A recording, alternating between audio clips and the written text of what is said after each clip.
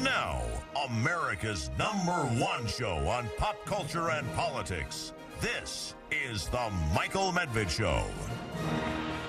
And another great day in this greatest nation on God's green earth. A great day despite the fact that a dramatic situation at the southern border could lead to all kinds of dire confrontations, even violent confrontations, with thousands of people expecting that when the clock ticks down to midnight tonight, that would be Eastern time, when Title 42 goes away, suddenly there will be a huge crash of tens of thousands of people, perhaps even hundreds of thousands of people who demand entry into the United States, and no one has a clear idea of how they will be handled. We'll be talking about the border with Linda Chavez, who is a former official in the Reagan administration. She is a prominent American conservative who says that when you look at these people who are massed at the southern border, it is completely misleading what people believe about them. They are very different. The reality is very different. And on both sides, on all sides, people have basically treated the people who are massed at the border as something other than entirely human or entirely real. We'll also be speaking with Daniel Henninger, who has identified the border crisis right now as a classic demonstration of the Biden administration turning away from big problems and basically simply feeling that all we need to do is reverse whatever it was that Trump did, and then things will be better. Well, it doesn't work that way. We'll be speaking to Daniel Henninger of the Wall Street Journal. And then one of the shocking things about a dozen shocking things in the CNN program last night, which, by the way, as expected, got very strong ratings. It scored 3.12 million total viewers and a whopping 703,000 viewers in the key 25 to 54 age demographic. Now, compared to other debates and other programming, even other broadcasts of Trump rallies, this is not so remarkable. But because it is on just one channel, and it's a cable channel, and the weakest of the cable channels, it's a huge triumph ratings-wise for CNN. But CNN is under tremendous condemnation and criticism for arranging this event the way that they did. A number of liberal columnists have suggested that Trump clearly was the big winner last night, that he won coming across like a bulldozer, he won a technical knockout, he rallied his troops very effectively. We'll talk about that with Jonathan Allen, a political reporter from NBC, who was there, I believe. And what was the mood in the crowd? And what was the story with the crowd that seemed to be remarkably supportive of President Trump, cheering at the right place, laughing at the right place, being along with the Republican front runner. And then finally, one of the things that President Trump talked about that was and should be profoundly controversial is basically him urging his fellow Republicans to move forward toward a default, toward not raising the debt ceiling. If Biden refuses to go along with some spending cuts, major spending cuts, that Kevin McCarthy is demanding in his version of handling the debt ceiling, that Republicans should go ahead and go to default. President Trump doesn't think it would be that bad. He thinks that it would, in the long run, perhaps help the United States overcome this deficit spending problem that has been so chronic in this country for the last couple of decades. Okay, is he right about the default? Is he right about the economic strategy? We'll talk to Steve Forbes of course, one of the leading conservative economic thinkers of our time. He'll also be joining us on a very busy day on the Michael Medved Show. First of all, there was this morning a press conference by Alejandro Mayorkas, the Secretary of Department of Homeland Security. And one of the things that he has insisted upon is that when Republicans talk about an open border and worry about it, and they look at the thousands who are preparing to crash that open border, the Secretary of the Department of Housing of the Homeland Security, Secretary Mayorkas, always says, no, we don't have an open border. And he was asked about that very directly by a reporter, not from Fox, but from Real Clear Politics, Phil Wegman, who asked him this. This is clip 26. Going back to October of last year, there were more than 1 million apprehensions, but then there were also more than 530,000 gotaways. That's roughly the size of the population of the city of Baltimore. How can you say that the border is not open? So we removed, returned, and expelled 1.4 million people last year. Ask those 1.4 million people if they think the border is open. Our apprehension rate at the border is consistent with the apprehension rate in prior years. Again, the idea that the border was not, quote, secure during the Trump administration or the Obama administration, that's also true. And no, there was not a border wall that was built. This was one of the fact-checking points that was made about President Trump's statements last night. But the Mayorkas press conference today, he got further demands, asking him about what American taxpayers are paying for the 4 million people who have entered this country illegally since January of 2021 when Biden became president. Clip 25. You talked about cost. What's the rough cost to American taxpayers since the roughly 4 million people have come into this country illegally since January of 2021, as those people show up at community hospitals, as they enter the school system, as they get other government help? Do you have a taxpayer cost? Let me turn that question around a little bit, because I'm going to turn it around to match the question that an international partner asked of me. And the question that the international partner asked of me is, what is the economic cost of your broken immigration system? Since there are businesses around this country that are desperate for workers, there are desperate workers looking for jobs, desperate workers in foreign countries that are looking for jobs in the United States where they can earn money lawfully and send much-needed remittances back home. What is the cost of a broken immigration system? That is the question that I am asked, and that is the question that I pose to Congress, because it is extraordinary. Okay, of course he's correct on that. It is not one simple thing. The immigration system is a total mess. But the idea is that the Biden administration, after 2.5 years in office, has no responsibility for what is going on. It is an appalling notion, and it makes no sense. Coming up, we'll be speaking with Daniel Henninger of the Wall Street Journal, who writes that the progressive way of governance is that no failed policy can change, ever.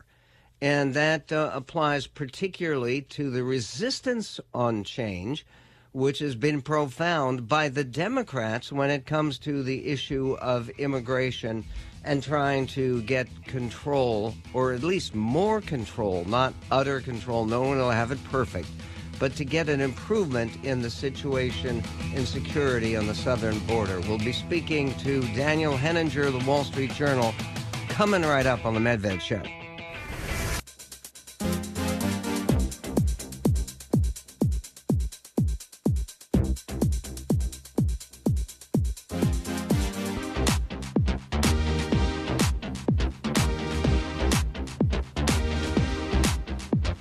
On the Michael Medved Show, there are several columns that have appeared today from every point of the political perspective, from the extreme left to the solid right, suggesting that hold on for a moment.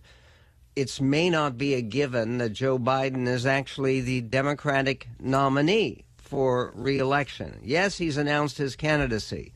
But given the scope of the problems that he faces now on the border concerning potential default and an economic crisis, anything could happen. To help us sort out what that anything might be, nobody better than Daniel Henninger, one of the most influential and insightful columnists in the country. His Wonderland column appears every Thursday in the Wall Street Journal. And Daniel, you have the title today is Biden Abandons Big Problems. Do you really believe there is a chance that the Democratic Party may abandon him as a candidate for re-election? Hi, Michael. Yes, I do think it's entirely possible. It has been fascinating to watch the twists and turns of the Democratic Party in relationship to the prospect of the president running again. We do remember that last year there was quite a bit of talk about the possibility of Biden either getting a primary challenge or perhaps resigning, which would not guarantee that Kamala Harris would get the nomination. There would almost certainly be a primary challenge to her. And then suddenly, it was really quite abrupt. The party seemed to coalesce around the idea of a Biden candidacy, based basically on two related things. One was the results of the midterm elections, in which Democrats didn't do as poorly as had been expected. And second, the expectation that the Republican nominee probably was going to be Donald Trump, and the Democrats assumed that independent voters would no more vote for Trump in 2024 than they would in 2020. And so they went with Biden. It's a real roll of the dice, Michael. I personally have my doubts that Joe Biden is going to, shall we say, make it to November of 2024. But now we have the reasons you just cited, the collapsing border, a possible significant economic downturn, maybe a recession, and the simple fact that Biden's approval rating keeps going south. And I said in my column, if it touches 30 or starts flirting with 30, I do think that you're going to begin to see people in the Democratic Party start talking about challenging him in the Democratic primaries.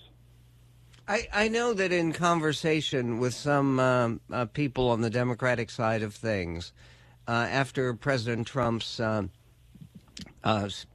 performance last night, where one of the things he talked about was basically encouraging his fellow Republicans to push us toward default, to actually have this economic crisis that would, at the very least, be a disaster for the stock market and for people's investments. The idea being that Biden would get blamed for it, and the idea that Biden gets blamed for it and they have someone else running for president on the Democratic side, would that necessarily help Republicans? I'm not so sure, and I think you just put your finger on something.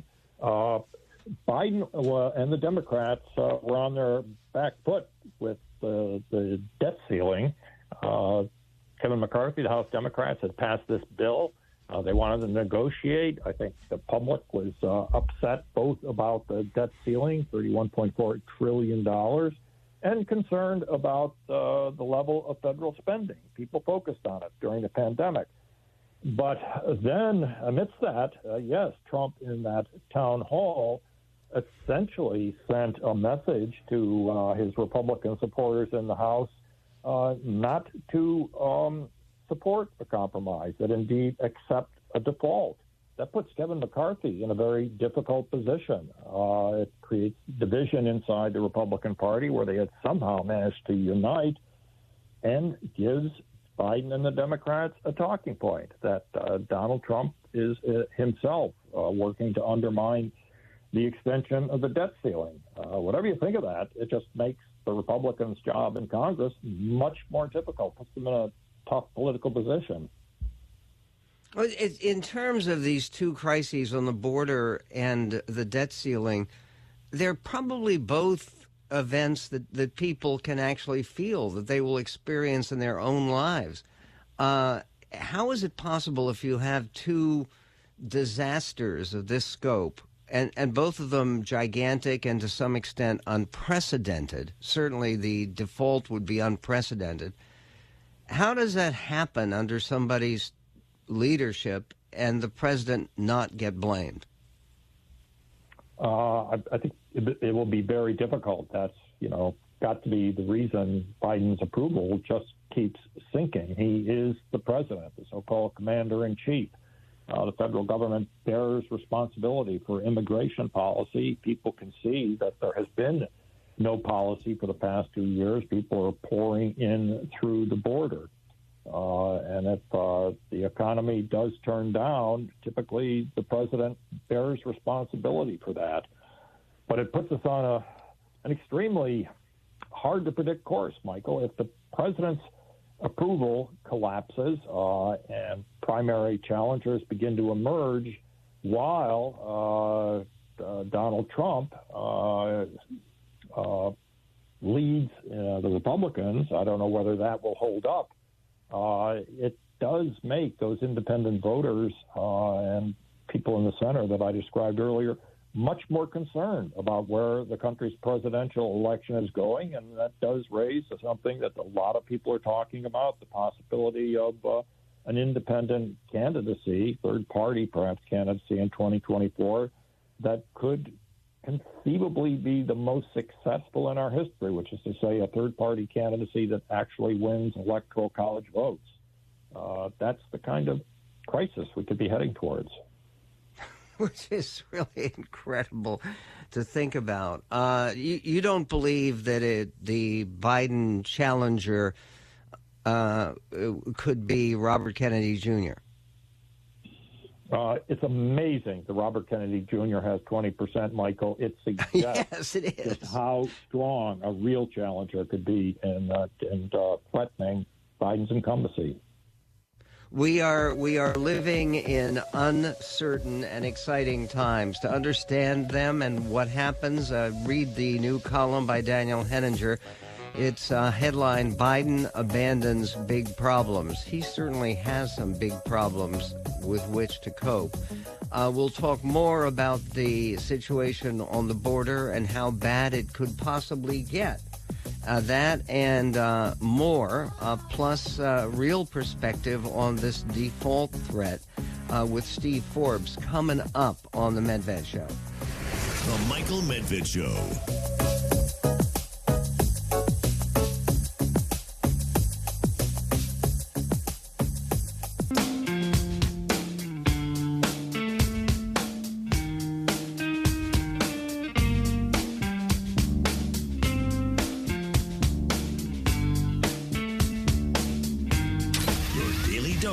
Of debate. It's the Michael Medved Show. And behind all of the crises and the countdown at the border, there's uncertainty. Nobody has a clue. And what is just shocking right now is it appears to me that there is a tremendous leadership gap, not only from Kamala Harris, especially from Kamala Harris, who's supposed to be in charge of fixing the border. Remember that? As a number of people have said, when President Biden appointed her to that responsibility, you knew that that was a sign he wasn't taking it seriously, because she is not a serious leader. We have that. We have the other ticking clock, and it's like one of those movies where you have to cut the cords, or otherwise this bomb is going to go off, and you have to find the green cord and the blue cord and not cut the red cord, because if you cut the red cord, it'll go off immediately. It's basically the idea of a default of the United States.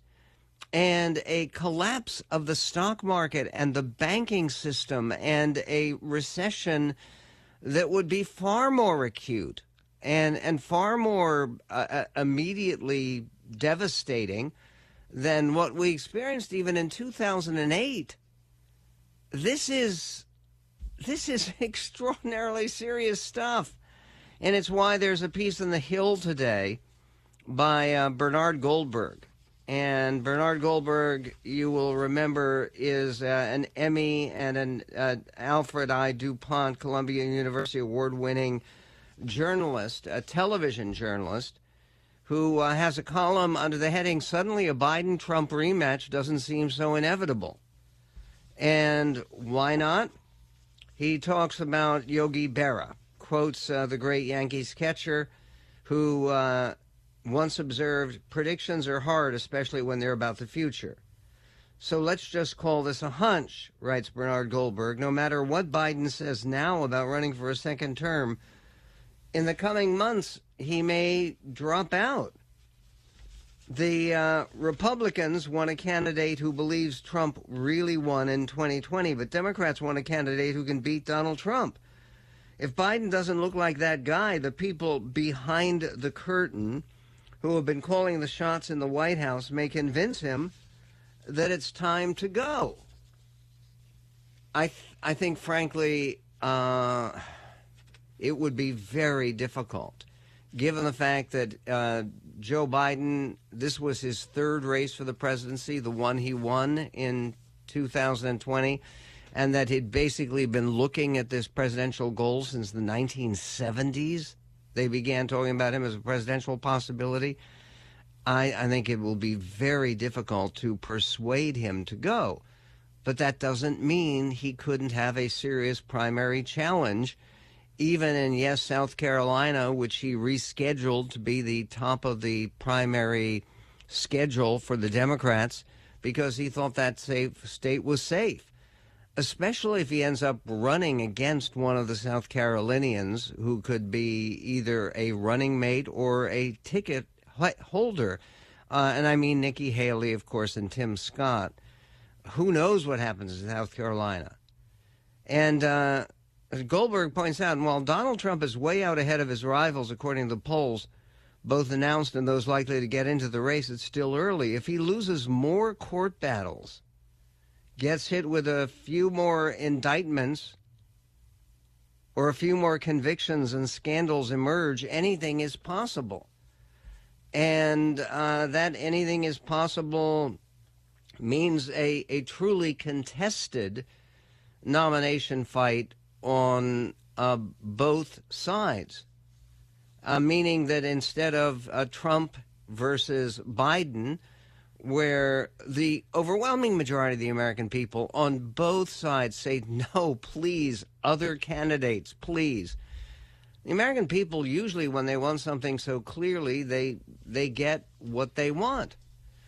And then you have the ongoing reflection that even mainstream media, which you think would normally support a Democratic president and a Democratic candidate, really does seem to have turned on Biden on his profound mishandling of this Title 42 expiration.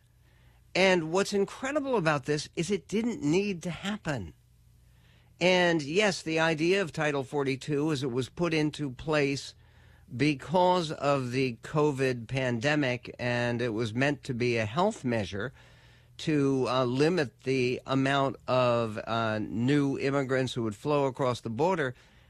It was not impossible for Biden to simply keep it in place, but he didn't do that.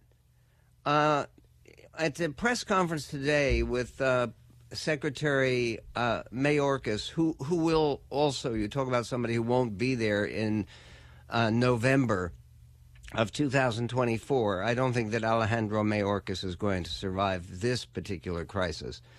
At his press conference, Kayla Tausch of CNBC asked him about the administration's position, which is increasingly difficult to defend. Listen, clip 27.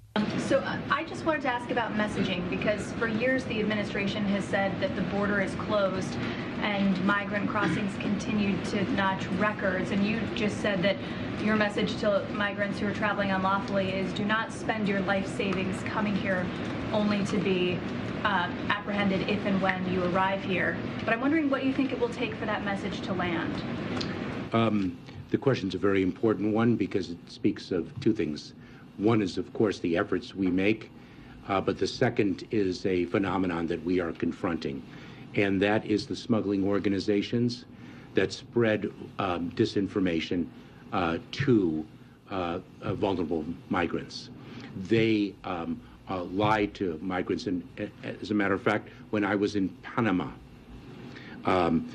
speaking to my counterpart, the foreign secretary in Panama, and the Minister of Security, they were speaking of the fact that smugglers in that region of the world, before the migrants enter the Darien, an incredibly treacherous terrain, they are deceived into thinking that they are going to be on a 2-day tour. Okay, this blaming it on coyotes among people who are human traffickers and human smugglers. Yes, they are some of the worst people in the world, and they need to be cracked down upon. And who is responsible for doing that? I believe it's you, sir. And in terms of getting the message to land that, no, it will not be easy for people to come to the border, even when Title 42 expires at midnight tonight, that message has to be communicated by the Biden administration, by Secretary Mayorkas. There is a Democratic congressman who also had this to say, trying to associate the Republicans and their desire to have a more secure border to associate them somehow with slavery. We will get to that because it's extraordinary.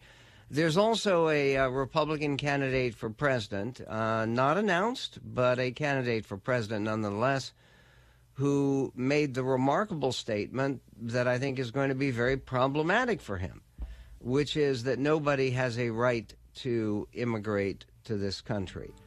Again, when you talk about the position that Republicans have traditionally taken, which is pro-immigration, but pro-legal immigration, what you're opposed to is unauthorized entry. But when you say nobody has a right to immigrate, even people who play by the rules and send in the applications and get accepted, we'll get to that coming up on the Medved Show. 1-800-955-1776. The Michael Medved Show.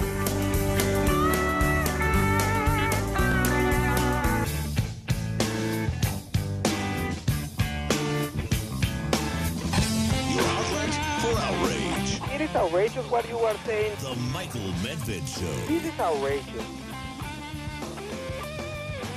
Well, what we're saying is to take a look at the reality. I think the estimate right now from most of the news bureaus that are reporting from the border is that there are at least 150,000 people who are waiting to make some kind of immediate entry into the United States, looking for asylum, hoping for asylum. And one of the things that is fascinating is most of these people are not Mexican. It is only a tiny minority who are Mexican.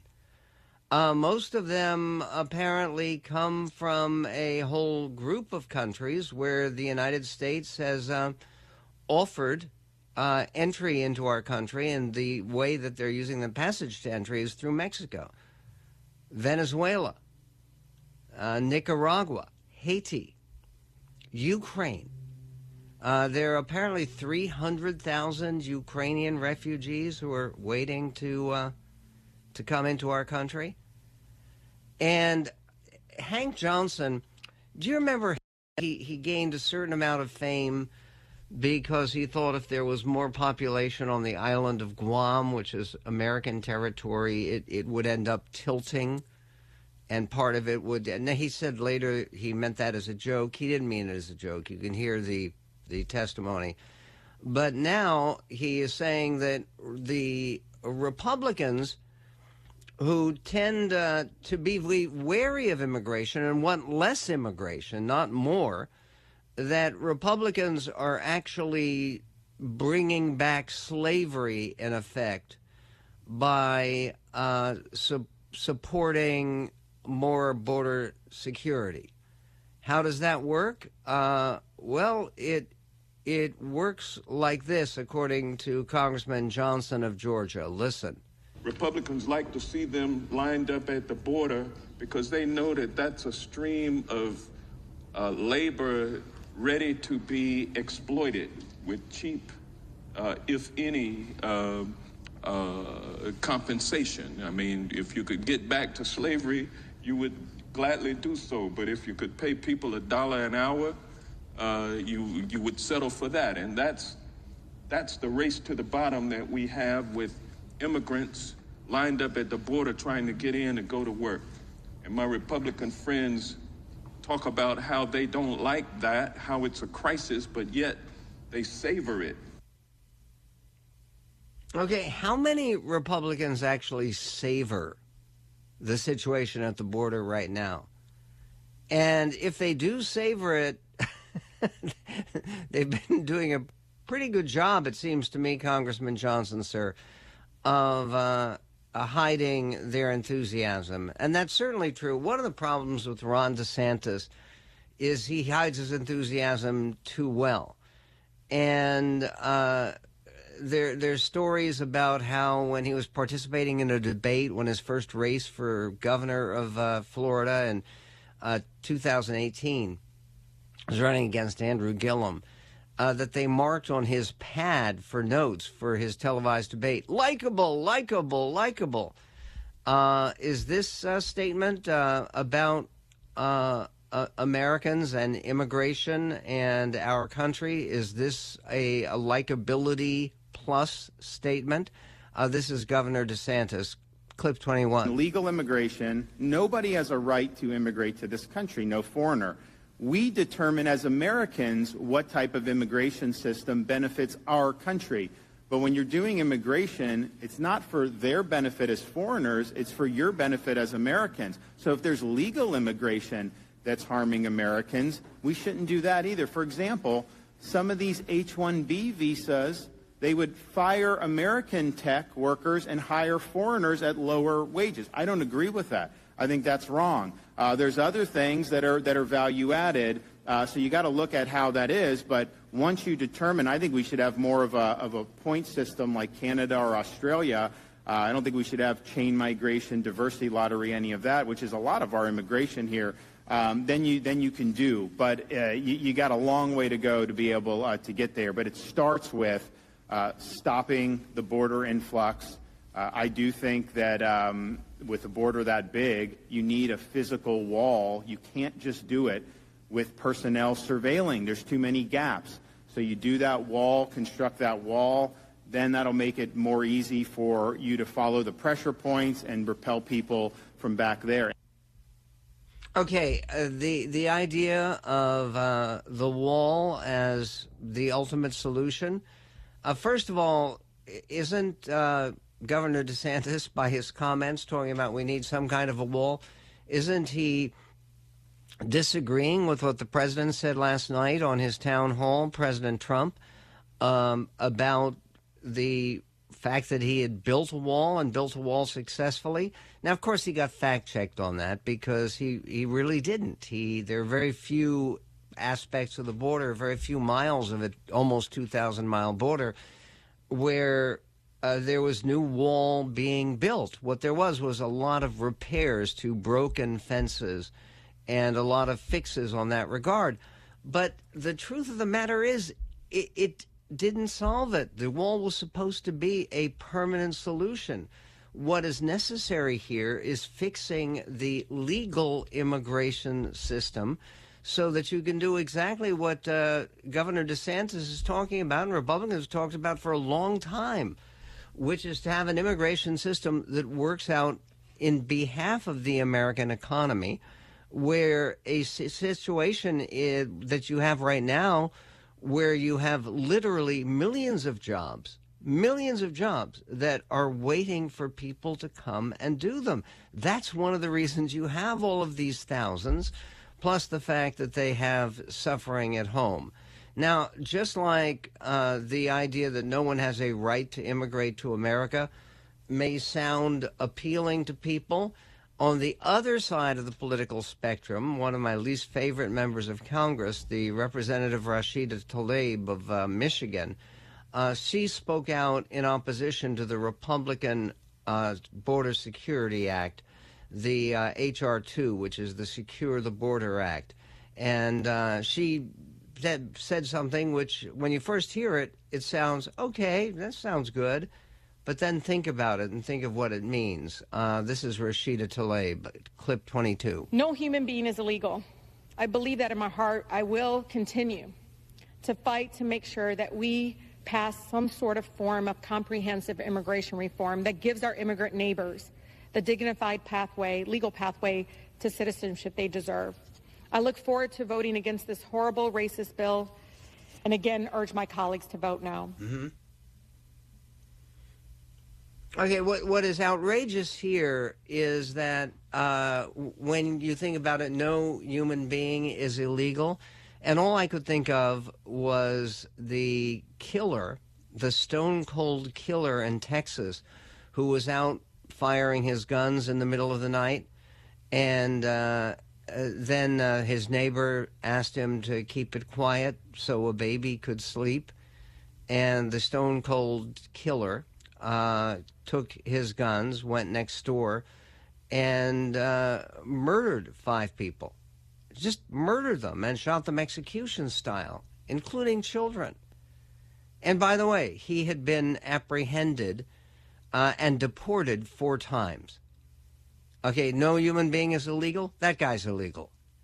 And one of the things about Republican efforts at immigration reform, and it's something that every reasonable person really needs to expect, is that for people who are deported, and usually for good reason, sometimes you can be deported for a DUI, you can be deported simply for falling between the cracks and doing nothing to try to regularize or legalize your status. And yes, we should make it easier and more comprehensible and all of that. But the idea that you're going to go to this basic idea that no human being is illegal, that means everyone is welcome under all circumstances, or we make some kind of a standard. And by the way, one of the things that the Biden administration should emphasize more is sponsorship, right? Which is partially what's happening with the immigrants from Ukraine and from Venezuela who are part of this sweeping tidal wave of humanity. So what is it really like down at the border? Linda Chavez, who was almost a U.S. senator and was a Reagan administration official, has been a leading Latina Republican for many, many years. Linda Chavez was just down at the border, and she writes about what she saw, which is completely different from what people expect.